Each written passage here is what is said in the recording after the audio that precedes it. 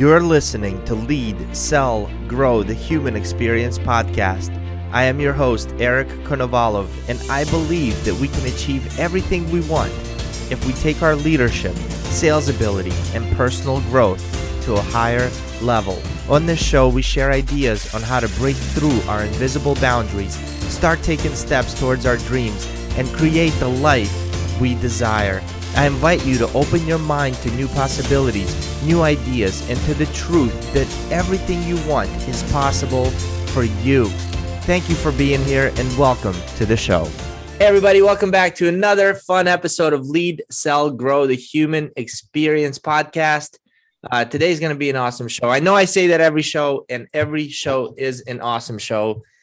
I got with me David Redding, aka Dredd, as in Judge Dredd. If you're my age, you've seen that movie with Sylvester Stallone. The reason I reached out to David and asked him on the show is because many of you have probably heard me say that I started working out with a group called F3. F3 is now a global group. It's all free. It's only for men, and they are impacting and changing men's lives. And that's what it's done to me in my life. Like, I've been pretty disciplined. I've been working out. But that camaraderie that I've built, the friendships that I've built with the members of the F3 group here has changed my life. So I reached out to David because he is the founder. This was his idea. From an idea, now tens of thousands, if not hundreds of thousands of men are being impacted across the globe because of one man's idea. So David, thanks for being here. Welcome. My pleasure. Always honored to talk about F3. Just so we start off on the right path. I'm not the sole founder. There was another founder. There's two of us. Perfect. So we have joint credit. Who generated the idea? You both didn't get the idea at the same time. Well, it was funny. We were going to a men's workout group here in Charlotte. That's where we live. And he had been going for a couple of years, and I started going in the fall of 2009 and met him there. And then that group was probably 15 men, met every Saturday at 7 a.m. And didn't have a personal trainer, free, same thing. And they really didn't worry about membership. I mean, who wants to work out outside at 7 o'clock a.m., without a pro? So they had about 15 guys when I got there, and they've been going on for 3 or 4 years. They're still out there. And within a year, they had doubled in size. Suddenly had 30 men, and it was, they lost the sense of fellowship. And the leader of that group was looking for ways to try to solve the problem as he saw it. And that's how we started our group. The other guy, whose F3 name is OBT. OBT and I pitched to him and said, look, let us go start another workout group at another location at the same exact time. And we did that thinking, we'd get a few guys, but the first day we had 30 guys. Wow. And then really never looked back. So the idea really wasn't ours. The motivation was to take what was already working somewhere else and replicate it, simply to give a place for more men to go, because you get 30 guys at a workout. That's too many.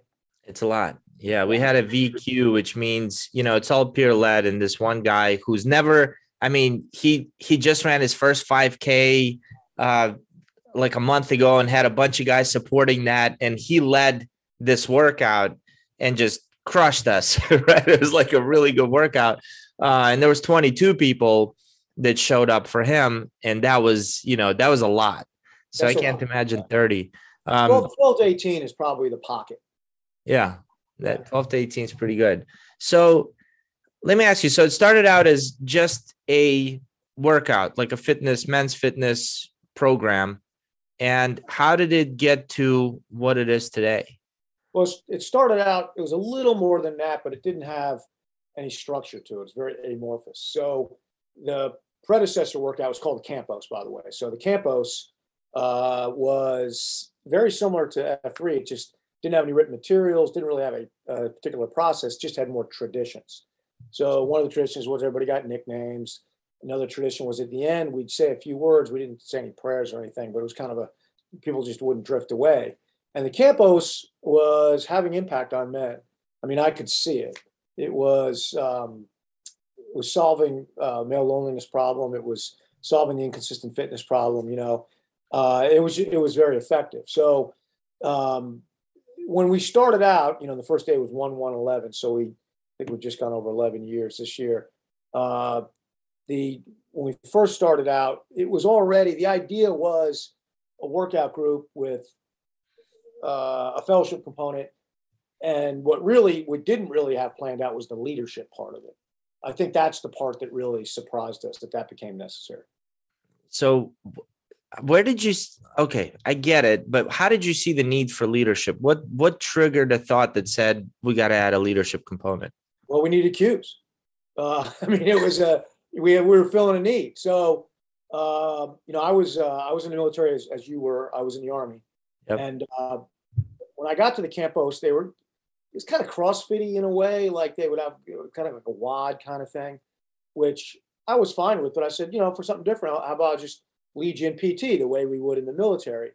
And they reacted very well to that. They liked it, because it was more interactive. And for some reasons, when you're in the Marine Corps, you like it. It's challenging, but it also gives you a great leadership opportunity to stand in front of other men and actually lead them through a series of exercises, calling cadence, just much more of a leadership opportunity. So the big difference between F3 and the campos was that we were using military cadence, and I took the Army system, which is probably similar to the Marine Corps system, simplified it, and used that. OBT knew how to do it because he had been doing it with me, but we always led the workouts. He did or I did for the first couple of months. We realized we had too many guys. We had like 40 guys consistently. And I said, let's split this up into two. And we grabbed a guy who'd been coming, and he was very into it, never missed a week. And his F3 nickname was The Rock. And I said, hey, Rock, this is going very well. And he goes, you sure? It sure is. And we said, I noticed you coming every week. He goes, yeah, I love it. I said, I think of you as a leader. And he said, yeah. I said, we're going to start a new workout. He said, that's great. I said, so we'll have a place for new guys. And I said, you're the guy who's going to lead a new workout. And he goes, the hell I am. He was yes, right up to that very moment. And I said, why not? And he goes, I don't know how to do that.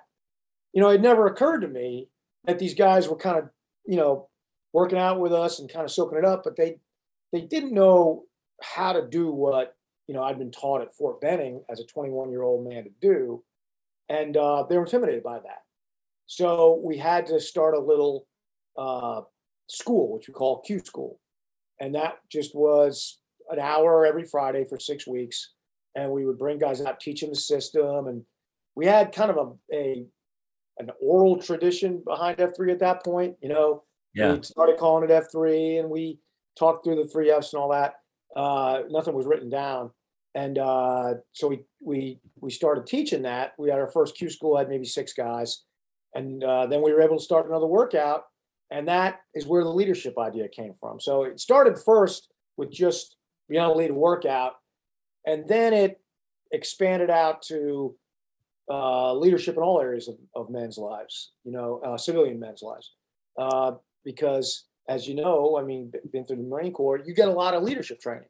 Mm-hmm. And I don't know where else if there's anywhere else in the civilian world where they have as effective as a leadership development process as we have in the military.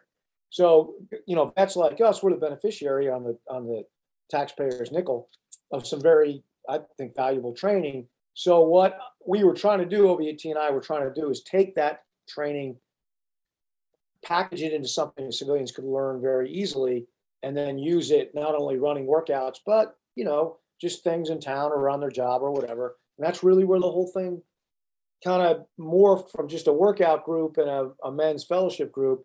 It morphed into a leadership training group from that point, which is pretty early on, probably 6 months in. So where does the need? So you're set, your friend, you guys have this workout group of men, you're getting together. Now you got somebody else leading those workouts. Right. Why do you want to grow it? Where's that come from? We didn't really want to grow it. It was, this is the selfish part about it for me is, I exited the service in 94, on a Friday. I left Fort Bragg on Monday at Wake Forest Law School, thinking I'm, a leader and I'm physically fit and this is just who I am. And, this is late August or whatever. by Christmas, I'd gained 30, 40 pounds. Mm-hmm. And I turned into something I never thought I was, And I was confronted with the fact that just about everything that I relied upon that made me a leader was the fact that I was in a leadership culture at Fort Bragg. That leadership culture did not exist, at least at Wake Forest Law School, nor did it exist in any of the law firms I was in after that. There really isn't a leadership culture in the civilian world the way you and I would know it or recognize it Mm-hmm. from the military world. So that affected me. I was always gaining and losing 40 pounds, 30 and 40 pounds, always doing that, constantly up and down. I was inconsistent in my job performance as far as leadership. I was inconsistent in my performance as a husband and father. And my motivation in the whole thing was really just to create a culture to hold me accountable so I could be a better, better at all those things. And I mean, I knew I couldn't join the military again, but I said, what if I could replicate the best part of the military day, which for me was PT in the morning, right? I mean, that was the best camaraderie. I just loved it. So that's a big part of it. I was thinking about that already when I went to the campus for the first time. And it's funny, I went there on the invitation of the guy, and I got out there and I was like, wow, this is what I've been looking for. So I didn't create it. I pushed it in a more military direction, in a more purposeful direction. But I originally was doing it for a great part for myself. And then also I recently come to faith at that point in my life. And I felt this urge to spread that and bringing other guys close to me that through working out and fitness was a way that I could develop relationships with men. So that was kind of where I was. I don't think OBT was exactly in the same place, but that's kind of where I was. So all we really wanted when we first started was to build up a group of about 15 guys. And we thought, from January 1 of 2011, if we gave ourselves to around Christmas, we had a good shot of having 15 guys. Well, by the end of that year, we had 3 separate workouts. All of them had 20, 30 guys in them in Charlotte. And I think we'd already planted Atlanta, and I can't remember if we'd done Raleigh at that point. But there was other workouts. People were asking us for it. And the reason they were is because it was successful here. So a guy would say to his brother-in-law who lives in, Raleigh, hey, I'm into this great thing. It's really cool. You should try. Guy comes down the next time he's visiting. He gets out there. He loves it. He's like, I want this in Raleigh. He goes, what? How can you, how do you transfer this thing? So initially we would go to these places and plant the workouts. And then we wrote a book, Free to Lead, which you could give to a guy. It's like a starter set. You read this book. This is how it's done, But that wasn't because we wanted to grow it. That was not our intent. But it just grew because it was filling a need. It's incredible. We went to Wild Packs. We created this is my first year. I started with F3 a few months ago, and it's just been tremendous for me. And so we're camping and just doing stupid stuff all day. We're running around, having chases and races and burpees. And you could see families who were standing at the campground, kind of driving by, looking at us like we're crazy. What is this? And then one guy just walked up and he's like, hey guys, I'm an Army vet. I'm up here from Miami. Who are you? Right. We got American flags. You got F3 flags everywhere. Sure enough, got information, he was super interested. So what do you think that meant? Yeah. I mean, I'm new here, right? So I just celebrated 1 year in Florida, but I'm a 41-year-old guy who works from home. I don't have a job. I have my own business. I'm at home in a home office. Right. I didn't grow up here. I know nobody. Right. How am I supposed to meet people? So as I meet people, I'm inviting them to coffee. And one guy said, I got a buddy who does this F3 thing. This was a Tuesday. I talked to him. I got his number, called him up. I said, tell me about this F3 thing. He said, well, we're actually working out tomorrow at 5 a.m. Show up. Yep. I showed up, and every Wednesday now I'm going there at 5 a.m. Right. That's how it works. Right. It's been great. So we got a lot of taglines, but one of them is that there's 3 F's: fitness, fellowship, and faith. Yep.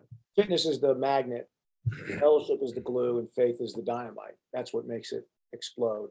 And faith for us just means a belief in something outside of yourself.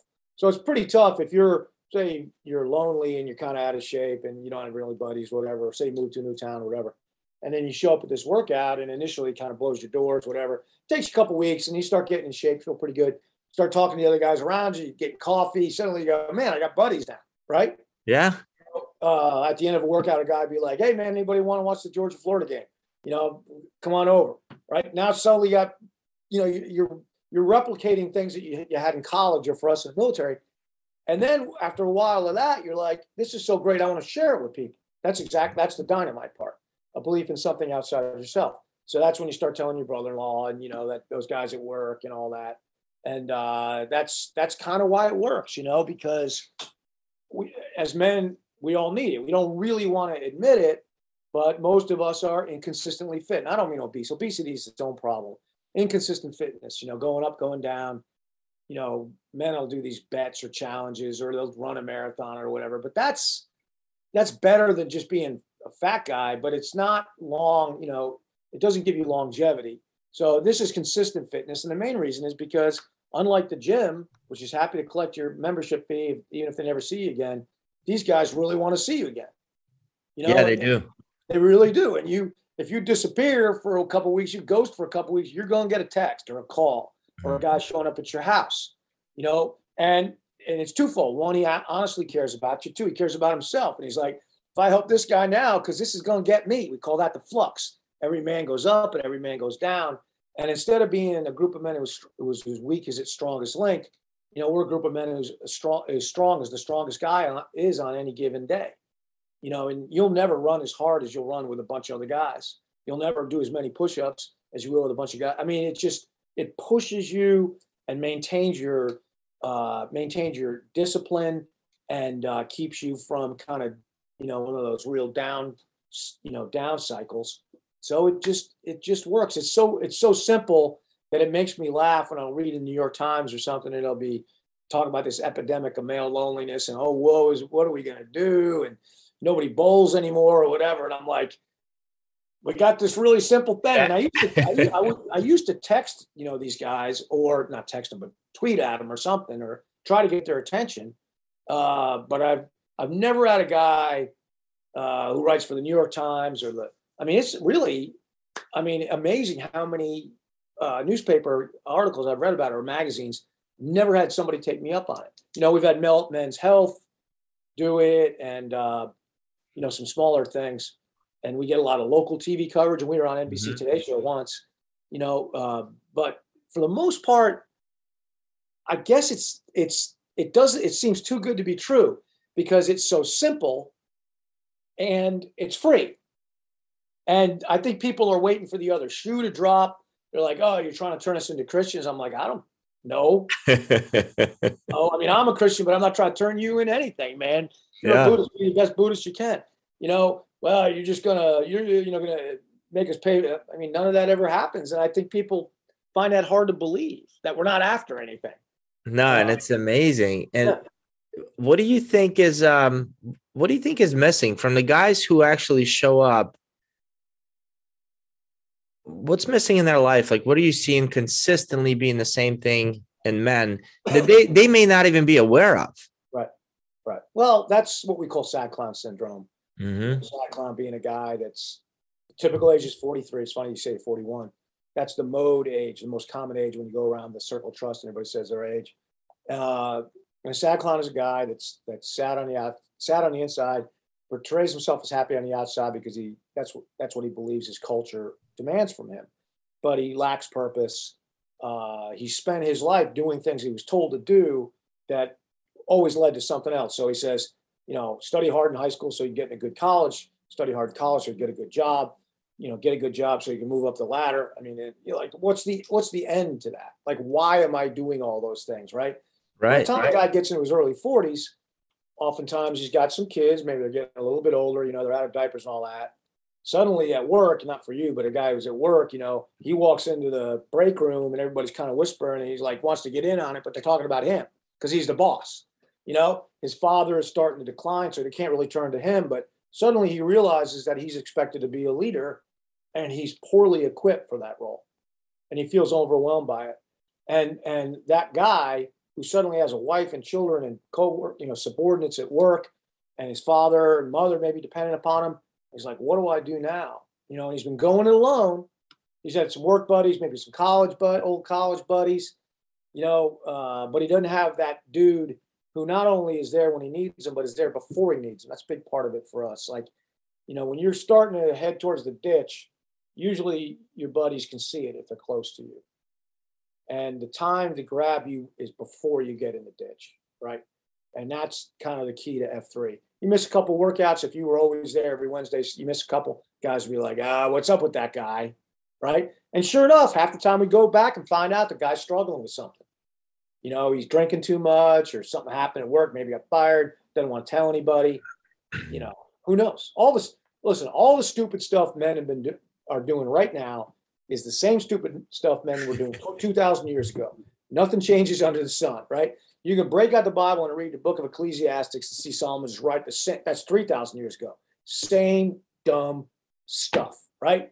We chase money, we chase women, we drink too much, all the same stuff. And none of that stuff are we equipped to resist on our own. We need help. Wow. How do you define leadership? Leadership is the ability to influence movement to advantage. That's the S3 definition. And influence means convincing somebody that where they are is not as good as where you're showing them they could go.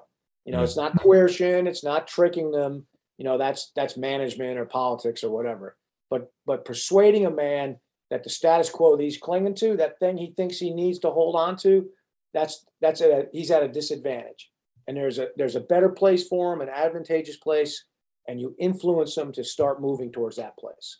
So that's our baseline definition of leadership. Yeah, that's great. And in your experience, how do you influence somebody to do that? Well, word and deed. So it's the things you say and the way you say them, and the things you do and the way you do them. And so we have this thing, the book behind you is the F3 Handbook on Virtuous Leadership. Yep. What we define as a virtuous leader is a man who has the leadership skills, which are he can visualize that advantage and the movement required to obtain it. He can articulate it to other men. He can persuade them to initiate movement, and he can exhort them to breach through the obstacles, because there's always going to be obstacles when you start moving. So VAPE or VAPE, those are the leadership skills. That's ideally what a leader can do. And if he can't do those things, he can't influence movement. So he's not really a leader, right? He's just, holding down a position. And in addition to that, there's leadership virtues. And this is ideally who we would have a leader be. It's not what he does, it's what he is. So it's his character. And that's 5 C's. You've heard them in the military. Ours are maybe slightly different. Candor, commitment, consistency, contentment, and courage. And we have, unique definitions for all those things. But a leader is effective if he has the skills. He can influence movement. But if he doesn't have those characteristics, he's not virtuous. Hitler was effective, but he wasn't a good guy, right? So to have that total package takes a lot of discipline and a lot of preparation. And that's ultimately what F3's turned into. I mean, virtuous leadership is our goal. Our purpose of the organization, stated purpose, is to invigorate male community leadership. And by that, we mean virtuous leaders of men in their community. We strongly believe that communities that lack male leaders, not that there's anything wrong with female leaders, but communities that lack male leaders are in jeopardy.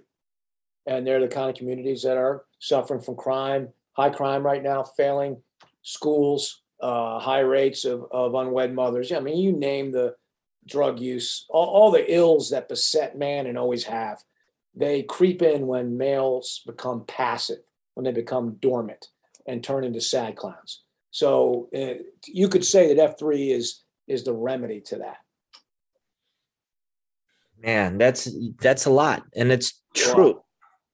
So I've done a fair bit of leadership development myself, and there's this principle in leadership that you got to go to where they are before you can influence them to go to where you want them to go to, right? No one's going to hear you until they feel like they've been heard. That's right. So one challenge, for example, I was a fit guy, I just work out, lift weights. Right. I'm not joining F3 for the fitness. It kicks my ass. I love the fitness. It's way better than I was doing on my own. Right. But if you told me just to come for the fitness, I'm like, I got my routine. I'm not going. Right. But when I show up to a neighbor who's not fit, and I see that they would really benefit by joining F3. He looks at me and he thinks that he needs to be at my fitness level before he can even join. Right. It's almost as if, like, you know, in his mind, it's like, well, I'm not like Eric and I don't want to go embarrass myself. So right. Yeah, I'm not ready. So that's our credo, is that we leave no man behind. And that reflects one of our core principles, is all men are welcome. So we leave no man behind, but we leave no man where we find him.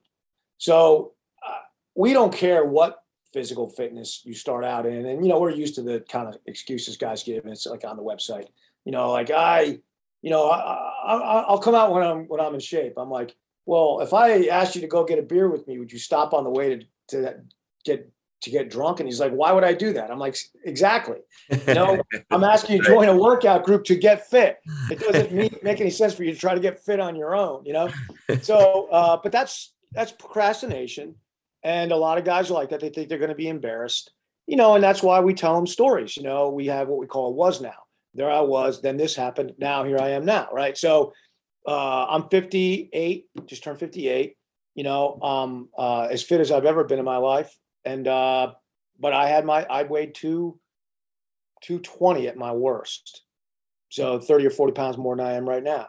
And I tell guys that story, and I say, look, this can happen to anybody. If that's happened to you, that's fine. Here's something that can intercede in your life and help you change that. A lot of guys feel hopeless, right?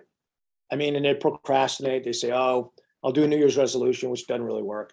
Yep. You know, what they really need is another guy kind of to help them to get their boat upright again so they can start making way, you know, because a guy who's a sad clown is like a boat overturned in a river, just kind of turning around in circles. And that's what we can help them do. We call this the emotional headlock. And you're right, you got to go to where a man is. So if you go to a guy and he's fit, fitness isn't the main thing for him, but he's, you know, super lonely, right? Even if he doesn't want to admit it to himself. You know, you got to hit him more in the second F region, right? Say, hey, there's a bunch of great bunch of guys. A lot of times I'll say to a guy who's really fit, he says, well, I'm really fit. I'm like, yeah, that's why we need your help out there. You know, I mean, appeal to his altruistic side, his missional side, his adventurous side, which all men have. You know, you just gotta let them know that. Or you tell them how much fun it is. I mean, you can go out and run 5 miles by yourself, or you can do a boot camp workout with a bunch of guys. You might get to 4 or 5 miles, but in between, you're going to be laughing your butt off, you know, because it's fun. So, you know, that's kind of how we do it. The guys who are really good at that are really good at seeing what the other guy, looking at the other guy's objections and obstacles and kind of figuring them out, you know. Yeah. How many members do you have now? Well, we don't take a census, so we don't know for sure, but we are in 48 states. I think it's 6 countries. And I think we estimate based on general size of workout, I think we're like 25,000, something like that. Wow. I think so. Yeah. It's not the kind of thing that's ever going to be, you know, I mean, there's 320 million people in America. So 160 million men, you know, take away the boat, you know, if there's 100 million men in America, we ain't gonna have 100 million men. We're not gonna have I don't know if we have 1 million men, because, you know, you got to get out of bed in the morning. You got to be willing to turn over your own, what you feel as dominion over your own self, you know, for like 45 minutes because somebody else is going to leave. There's just a lot of stuff you got to do, right? Yeah. So, I mean, you know, I think that there is a tremendous untapped population of guys that we will get to ultimately, but we don't kid ourselves and think it's for everybody. You know, of course it's not. Yeah, no kidding. So right now you're an attorney. Yep. In Charlotte, correct? Charlotte. Yep. I've been here for 20 years. I've been an attorney for almost 25 years. What kind of law do you practice? Commercial litigation.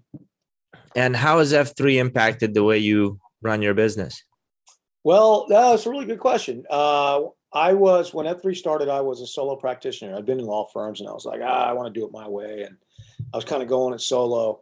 But part of what's developed in the F3 leadership development process is this idea of shared leadership, which is influence through combination. So we never go it alone. We always have teams. We call SLT, shared leadership teams. And as that was developing and I was watching it develop and then put it into QSource as I saw it, I was also looking at my own law firm and saying it applies in this as well. because litigation really is leadership. I mean, you're influencing judges, you're influencing clients, you're influencing juries, you're really influencing the other lawyer on the other side of it. And to do that, you have to be a leader. So all the same things apply. So we have about 10 people in my law firm now. I went from 1 to 10, in 10 years. So it's not explosive growth. I'm not looking to have a bunch of people, but I want to have a very effective team of litigators and support staff so we can deliver value to the client and do so at economically as possible. So as a business leader, how do you lead the team? How do you get them all on the same page? What do you do?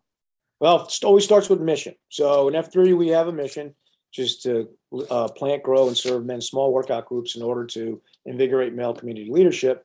My law firm has a mission, which is to prepare for trial in order to resolve disputes as effectively and quickly as possible. So that law firm mission, our litigation mission, drives everything we do in the same way that our mission in F3 drives everything we do. Because there's a lot of things lawyers do that aren't necessary to prepare for trial. So David, sorry to interrupt you, but every single time that we get together for a workout, the leader will say the mission out loud. Oh, that's great. Right? That's what we do. Talk about the mission, our core values and all that. If I ask the 10 people at your law firm, what's the mission of the firm? Would they all know it? Yeah, they better know it. How? How did you make sure that they know it? Talk about it all the time. I wrote a book about it. What I ought to do is put up a sign now that you say it, because it's good to have a sign up to do it. But having a mission, number one, is key. Communicating that mission to your subordinates is step two, making sure they understand it. And then you have to equip them so that they can do it.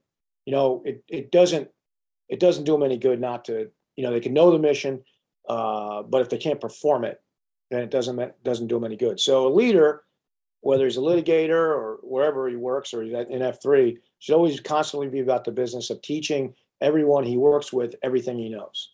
He should be just giving that away.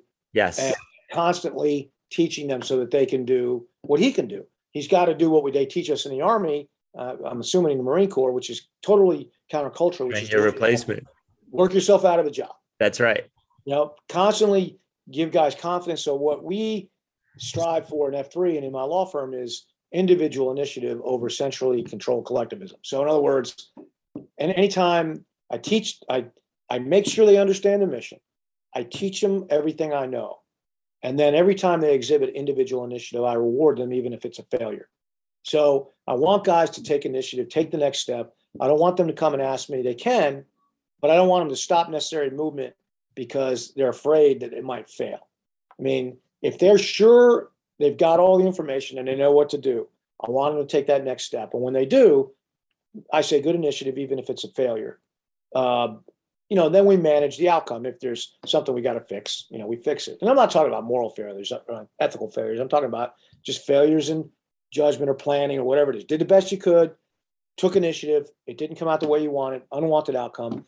But for F3, the F3 leadership philosophy is that failure is instrumental in leadership development. So, we start out with schooling, which is the Q source, the book. We teach formal leadership, like classroom type leadership. That's step one. Step two is apprenticeship, where you're serving under another leader who is skilled and you can see him do it. Step three is opportunity. And that's, you get a chance to lead for yourself. And step four is failure. And we court it. We want it, not because we want unwanted outcomes, but we know that you learn far more from your failures than you do from your successes. I mean, you might have just got lucky, right? To succeed. So you can't scale luck. So everything we do is basically AAR driven, after action report, right? After action review. What are your sustains? Like it worked, sustain that. Where are your needs strengthened, needs improvement? So I just did it this year, bring all my people in one at a time. And I say, here's where here's what I saw, sustain that. Here's where you need to improve, and be specific with them and write it down. So later I can go back to it and say, here's what we talked about. Tell me how you worked on sustaining that, Hopefully none of it is news to them, because, you want to be giving guys feedback along the way. But I run the law firm the same way, that when I was the leader of F3, which I'm not anymore, ran F3, and really the same way I ran an infantry platoon and a special forces A team, same way, because those same principles apply, right? Yeah, absolutely. With leadership, I mean, you're getting guys to do essentially what you need them to do for a bigger mission and purpose than Right. themselves. Right. So it's like, I think we use a basketball coach analogy. If the point guard in the last minute uh, runs the right play, calls the right play, runs it to perfection, and misses the layup, and you lose the game, a virtuous leader would say, "Great job." And let's have, on come Monday, everybody will do some layup practice, right? Just make sure to reinforce that.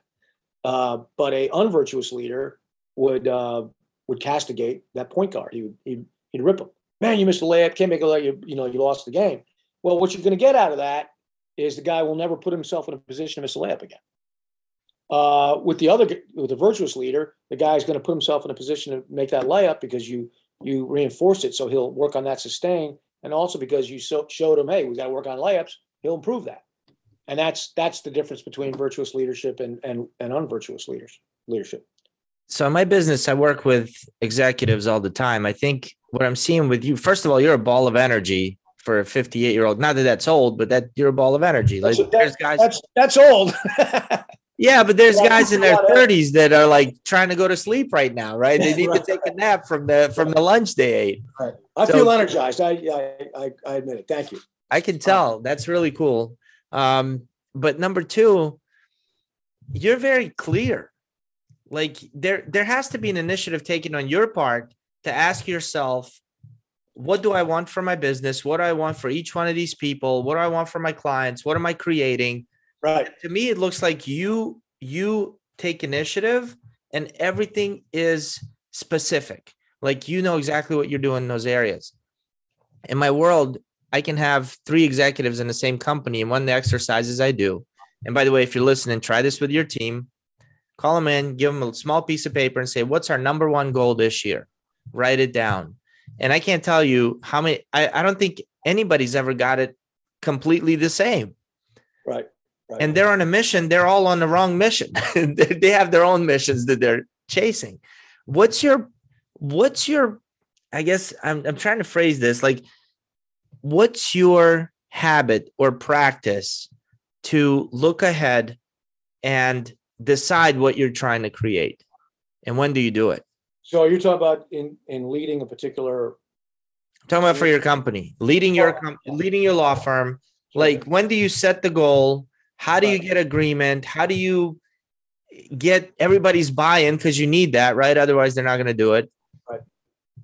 So it starts with having a shared leadership team. So shared leadership team is what kind of guides the rest of the organization. So 10 people is not a big law firm, but even within that 10, I mean, you got to have a smaller kind of group of leaders who come together and they plot out vision. So that shared leadership team has to have a couple of elements. The first element it has to have is trust. They have to trust one another. And we use that word, I don't know, flippantly, I suppose. It was like, of course I trust this guy, or, but trust really means that the other person has determined that they can rely upon you in the worst possible moment, right? There's something about your character, something about your skill that makes them be able to rely upon you. And building trust is the first thing a leader should be concerned with his team. It's critical. Without trust, nothing will work. And there's a lot of ways to do it, but there's no better way than to work together in periods of what we call high stress and limited visibility. So, if you go to a military course, they put you in high stress, right? Limited visibility, right? There's nothing more difficult than that. And the guys that can withstand it, not lose control of themselves, not, let their fear overtake them, that builds trust. Whenever a bunch of men go out and do an obstacle course or something like that together, something difficult, what we call a CSALP, something completely stupid and utterly pointless together. Yep. Trust is built, right? Those bonds are built. So you got to start with trust. Then you have to have mutual competence. So within a shared leadership team, everyone has to be generally at the same level of competence, because if they aren't, you really can't share. It won't work that way. it's if one guy's way more competent than the other guy, and I don't mean exactly the same, but you got to be close. And the third thing is proximity, which is going to be my major critique of corporate America's attempts to operate virtually. Proximity means nearness in geography, as far as I'm concerned, and Zoom doesn't do that. It's better than talking on the phone, but there's something about being in the same room together, being able to smell the other guy's bad breath or whatever. There's something about being just tight, that cements that in. And without proximity, I don't think a shared leadership team can be effective. So a shared leadership team operates on a joint vision kind of premise. In other words, between the 3 or 4 guys on your shared leadership team, somebody's always going to have a vision, some advantage that's reachable, and he's got to be able to articulate it to the other guys so they can talk about it and say, is this something we should do? Is this something that's going to be advantageous to us? Is the status quo where we are, the stasis or the stability? Is this more important? Should we move? Is it time to move? And that's going to be a discussion within that shared leadership team that they have because they're proximate. Not during a meeting. I don't like meetings very much in my mind. Signs, rules, and meetings are the manifestations of failed leadership. It should be because you are constantly in proximity with one another. So maybe a guy, comes in your office first thing in the morning, and he's all excited all weekend. He's like, had this on his mind. What if we did this, right? And then you, as the leader of the shared leadership team, which is me, you have to be very open to those ideas, even if you don't initially like them. You got to say, tell me more about that. A lot of the best ideas in F3 and in my law firm have been ideas that initially I did not like. So, we do a COT at the end of every workout, circle of trust. We gather around, we say each other's names, we talk about our age, whatever we do. I did not really love that idea when I first heard it. And OBT, when he first heard it, was outright hostile to it. Said, that's a bunch of kumbaya. And, but we tried it. One of the guys that had been with us from the beginning was his idea. And of course, now it's a core principle, Yeah. So if you want truly to share leadership, you have to be open to the visions of others and allow them to persuade you. I have a very strong set of beliefs, but they're loosely held. I can articulate them. Usually I'm not going to leave you with much doubt about what I think and believe. But I am persuadable otherwise. So it's not a matter of pride. If you tell me, hey, I think this thing will work better, I'm going to listen. And if I agree with you that it has the potential to work better, I'm all for trying it. And if it works, I'm all for giving you full credit for it. And if it fails, I'm all for not blaming you. In fact, I try to switch that math, and even if it was really my idea, give you credit for it. Yep. And even if it was your idea and a total failure, I try to take the blame, which is a F3 leadership principle of always pass praise and take blame. So if you pass praise and take blame, again, counterintuitive, you're like, wait a second, that means I won't get credit for all the great things I do. That means I'll be blamed for things I didn't even do wrong. Yep. It does. And it works like crazy. Why? I don't know. I'm like a dog looking at a ceiling fan. It just, I don't know how it's working, but it's blowing air on me and it feels good. Right. So yeah, it's just one of those things. It works because people who you constantly give praise and credit to, but take their faults and blame it on yourself as if it was your fault, they want to do more for you. They're motivated. Right. Yeah, and it's going to be motivating. And you're the type of leader that empowers them to do it. All right, here comes every leader has failures, right? I mean, we learn from them, nothing crazy. Every virtuous leader has a long list of. Yeah. What's one of yours that really shaped the way you see leadership today, like an aha moment, maybe in the military or in the corporate world that you can share? Oh yeah, well, gee whiz, I got a million of them. I'll give you a Army one, and I'll give you a lawyer one that just happened the other day, because leaders are always learning. As soon as you stop learning, you stop leading. So when I was a platoon leader in the military, so I had about 30 guys as part of a company. It had multiple platoons in it, with a company commander. We had, battalion meetings like every week, every other week, whatever. So if the company commander's not there, I would just sit in for him. And so on this particular day, he sent me up. I couldn't go to the meeting, and I'm acting as the company commander. So battalion commander starts asking questions about a particular training exercise that in my company that had been a failure. Actually, it was my platoon that had failed, ironically. So I'm sitting there, I was a scout platoon leader. I'm sitting there as the company commander talking about the failures of the scout platoon, which I'm really the scout platoon leader, which he knows, right? So he's like, I don't understand why this happened and that happened. What the? And there really is only one correct answer to that, which is to acknowledge what's clearly true, right? Not make excuses for it, and tell the boss how you're fixing it or plan to fix it. That's really the only way to do it. You have to take the blame for whatever happened, whatever didn't happen or happened incorrectly, and pass as much praise as you can. Anyway, so I did the exact opposite. I've been in the Army maybe 18 months or whatever. I had all the training you could possibly have. I've been in Airborne School and Ranger School, and I had no excuse for what I did. I mean, I knew pass praise and take blame. I knew it here. And I'd seen my boss do it because he was my apprentice many times, and I'd done it some, but it wasn't here. So he looks at me, and I said, well, sir, the problem is they keep taking these guys who can't keep their security clearance, because we are a nuclear weapons security force. And so guys would lose their clearance for getting drunk or whatever. And they keep putting them in a scout platoon. So I end up with all the ash and trash. That was my response. So I'm sitting there. The guy next to me, like major captains, they just kind of move away.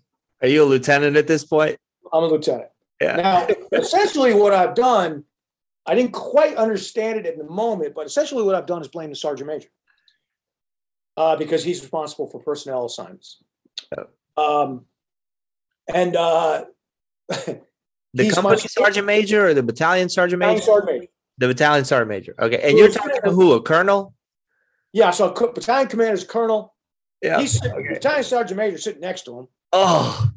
He's been in the Army for 30 years. I've been in the Army for a year and a half, but I outrank him, right? Right. Yeah. The lowest second lieutenant outranks the highest sergeant major. Yeah. Even though there's just a wee bit gap in our knowledge and experience. Anyway, right. So what I've essentially have said is, if my platoon failed, it's because sergeant major's giving me bad men. Guys next to me move out of the way because they don't want it. They know I'm about to be dismembered, and they don't want any of me landing on them. And that guy, that battalion commander, he just launches and delivers grade A, full-blown, ass-chewing, just fire breathing. And I deserved every bit of it. And I received it in front of, there's 10 men in the room, probably the 10 men I respected most in my company commander, didn't happen to be there. Probably the 10 men I most respected in my young life at that point. I mean, to be basically dismembered in front of the most important older men in your life, from the most important guy in your life, is quite an experience. It was a huge leadership error on my part, and I found out about that error very, very quickly. About 3 days later, I was in the mess hall getting dinner by myself, and I saw the battalion commander come in, and I hadn't seen him since that ass chewing. And he gets his dinner and he's walking around, and I was the only officer sitting at the moment. He sits down with me, starts talking like nothing had happened. Tells me a couple of Vietnam stories. That's how old I am, about that he had gone through. And I remember thinking after that, it's like, this guy, he just did it. He did exactly what he had to do in the moment. He might have enjoyed it a little, right? But for the most part, he did it to serve a purpose, which is to develop me as a leader. He took my failure and he taught me something incredibly important that I could learn no other way. He took that idea of pass the praise and take the blame from here, and maybe from here, my hands, and put it on my heart. And I've never failed since then. I mean, not in the military, not as a husband, not as a lawyer, I believe, to take the blame and pass the praise. It became automatic. So that's what we talk about with failure. When you go to a leadership school, they give you head knowledge, which is great. You're sitting in a classroom. When you're apprenticing, you're a young guy, and that's great because it turns it into hand knowledge. You learn how to use it. But you got to fail, man, to have it written in here. You got to fail. So that's my Army leadership failure story. Can I ask you really quick while we're on that? Yeah. Knowing what you know now. One of my millions. Yeah. But that's the one that stood out, and that's the one that came forth in your mind to share with us. Yeah, and well, that's a scary thing as a second lieutenant or a first lieutenant, whatever it was. But knowing what you know now, if you were the battalion commander and another lieutenant did the same thing you did, would you have handled it the same exact way as the commander did, or what would you have done differently? I would have handled it. The substance would have been the same. The tenor would have been slightly different. And there's a couple of reasons for that. Number one, I have a different leadership style. And you have to have your own leadership style, which you develop over the years. He had one speed, and his one speed basically was, ass whipping, right? And when it came to that, he was just that kind of guy. He was, like I said, he's a Vietnam vet. I remember he's from Vermont. I remember everything about this guy. I won't say his name in case he's out there. But he was, this is just kind of who he was. That was his style. And my style is a little more, I think of myself as kind of a funny dick. Like I'm a dick, but I'm funny about it, right? Yeah. So I'm more likely to mock a guy into his realization, that he'd screwed up. So instead of being like, I'm going to tell you one thing, if you never, I probably would have been like, oh, so Sergeant Major's fault that you failed, I mean, tell me what the Sergeant Major did exactly. Which one? That's more my leadership style. So number one, I would have handled it differently on that score. But number two, although the hearts of men have not changed since the first caveman led his cave dwellers up to higher ground, the way that you reach men does change over time. Like, I don't think Vince Lombardi could coach the way he coached today. I mean, I don't think Bear Bryant, I don't think Nick Saban coaches the way Bear Bryant did. Because I think young men in particular, who are in their early 20s, have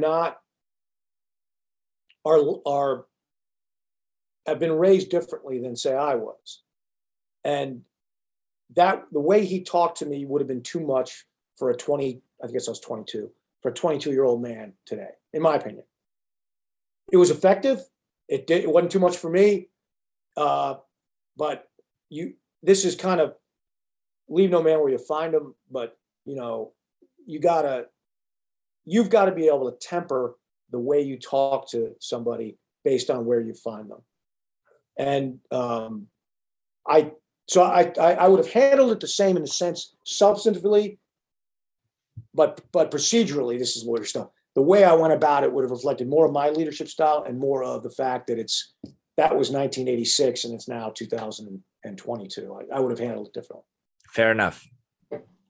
So the thing I screwed up the other day was I had a young guy writing a brief for the appellate court. He's been around for a while, so he knows how to write. He was struggling with the brief, which I should have realized, but didn't realize.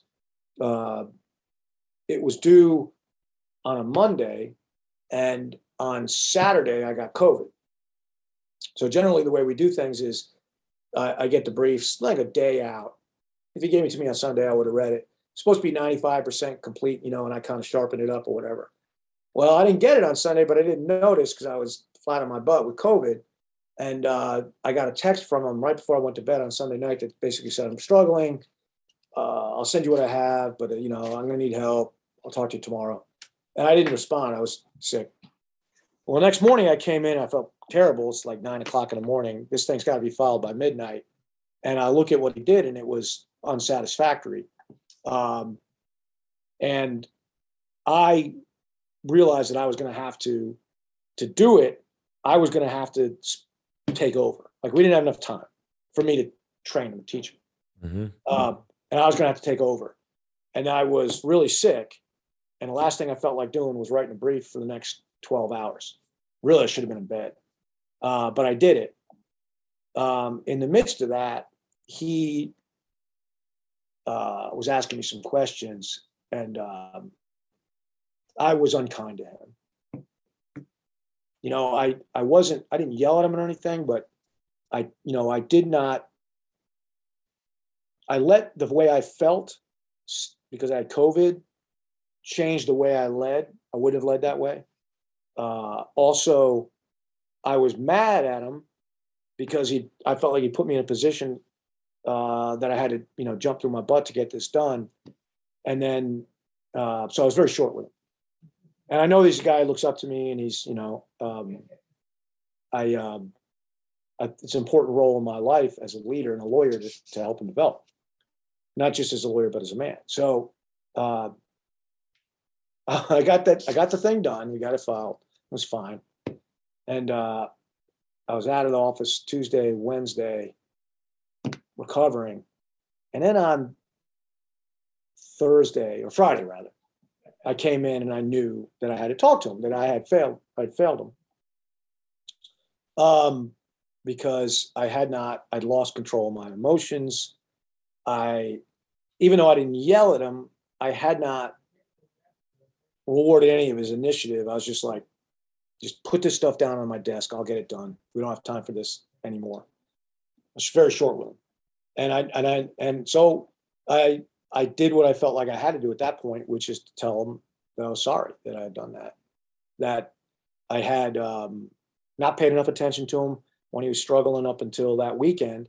And that when I came in on Monday, that I had not maintained my composure. And he was very nice about it. He's like, well, you were really sick and all that. And I was like, yeah, that's not a legitimate excuse in my mind. I was thinking you put me in this position, but I put you in that position because the leader is responsible for everything that happens and fails to happen. And a leader that puts the blame on his subordinates is not a leader at all.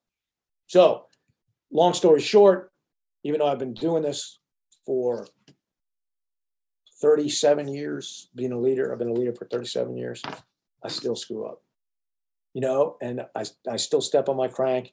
And I would say the only difference now between stepping on my crank now and stepping on my crank 30 years ago is I can see it very clearly. I'm very aware of the crank stepping, and am much more prone to say, I screwed up. Here's how I screwed up. I'll try not to let it happen again. But those are two leadership failures, two of probably 798 or something like that, 1,000. Hey, that's all right. I could tell that your level of awareness is pretty high. And the way you said that came in, I said, I'm sorry. I think that's missing from a lot of leaders. We carry that ego with us that if I say I'm sorry, I'm weak. And sure, I think that's fear. Like that. Yeah, I think it's fear. And it's leadership training. It's like, even in the military, sometimes we get this zero defect thing, and guys want to cover stuff up sometimes, but I think men are right now afraid to admit weakness. It's not that so much that they're too proud to do it; they're just afraid to do it, and they're afraid to do it because the organizations of which they are a member do not reward failure. They do not reward initiative. Rather, they simply punish failure, or they ignore failure for so long that the guy kind of just drifts along until it's so dire that they have to fire the guy. So where exactly are you in Florida right now? By Sarasota. Okay, so like you take the coach of the Jaguars, right? Urban Meyer, who just got fired very recently. Mm-hmm. He got fired for a variety of reasons, but essentially one of them was he was caught on screen, fondling some young girl after a loss, and then he said some really kind of crazy things to his players and just exhibited poor leadership. Well, Anybody who's been watching his career for the last 20 years knows that that's always how he's been, but he's been able to win. And because he's been able to win, the organizations of which he's been a member have tolerated that. And even though this guy, he's probably my age or close to my age, he has not learned from his failures at all. He's been allowed to cover them up. And he can cover them up until such point where, the organization's absolutely confronted with the fact that he's has a moral problem, right? And that's what they've really finally fired him for. Although he's the one who's responsible for all that, I would say he's probably led his life in one organization after another that did not have a leadership culture, did not have a virtuous leadership culture. They had a kind of success culture. And that breeds some bad behavior in men, because we're going to get up to the same shenanigans, that we'll get up to absent people holding us accountable. And I hope, and I guess it's my mission with F3, is to take these timeless leadership principles and make them accessible to men, younger men, men who really want to be leaders, and try to help them to be virtuous leaders so that they can be an asset to their community. That's kind of what drives me, which makes doing this easily. It makes being on this podcast easy because I get a chance to talk about it. So I appreciate the opportunity. Yeah, I appreciate you being here, David. And I know we've ran over your time a little bit. Just want to say thank you. Wow, really that flew by. What was that? It flew by because I flew by. Yeah. Yeah. Yeah. I could talk to you all day, but listen, if you're out there, if you're a man, and even if you're in good shape, but you're missing that camaraderie, you're missing that, there's just something missing in your life. You don't have a support system for when you're down. Maybe your kids are getting out of control. Maybe you and your wife don't have the best relationship. I don't know what it is for you. For me, F3 is just a place I look forward to going because I'm surrounded by like-minded individuals who want me to succeed. And they're doing something that's bigger than themselves. So check out f3nation.com. Find a workout near you. Go check it out. It's all free. All you have to do is commit to waking up a little bit earlier and getting out there, even if it's cold. All you got to be is a man, or at least be willing to say you are. And we're not going to ask too many questions. That's right. Yeah. Say you're a man. That is the one qualification that you must have. Yeah. Yes. Good point. David, thanks for being here. This is my pleasure. Honored. Thank you. Have a great day. You've listened to another episode of Lead, Sell, Grow, the Human Experience podcast. If you enjoyed this episode, please head over to iTunes, subscribe, and leave us a nice review. And if you're not a part of our tribe on Facebook, be sure to head over to Facebook and join Lead, Sell, Grow, the Human Experience tribe. I look forward to speaking with you in the tribe. Have a great day.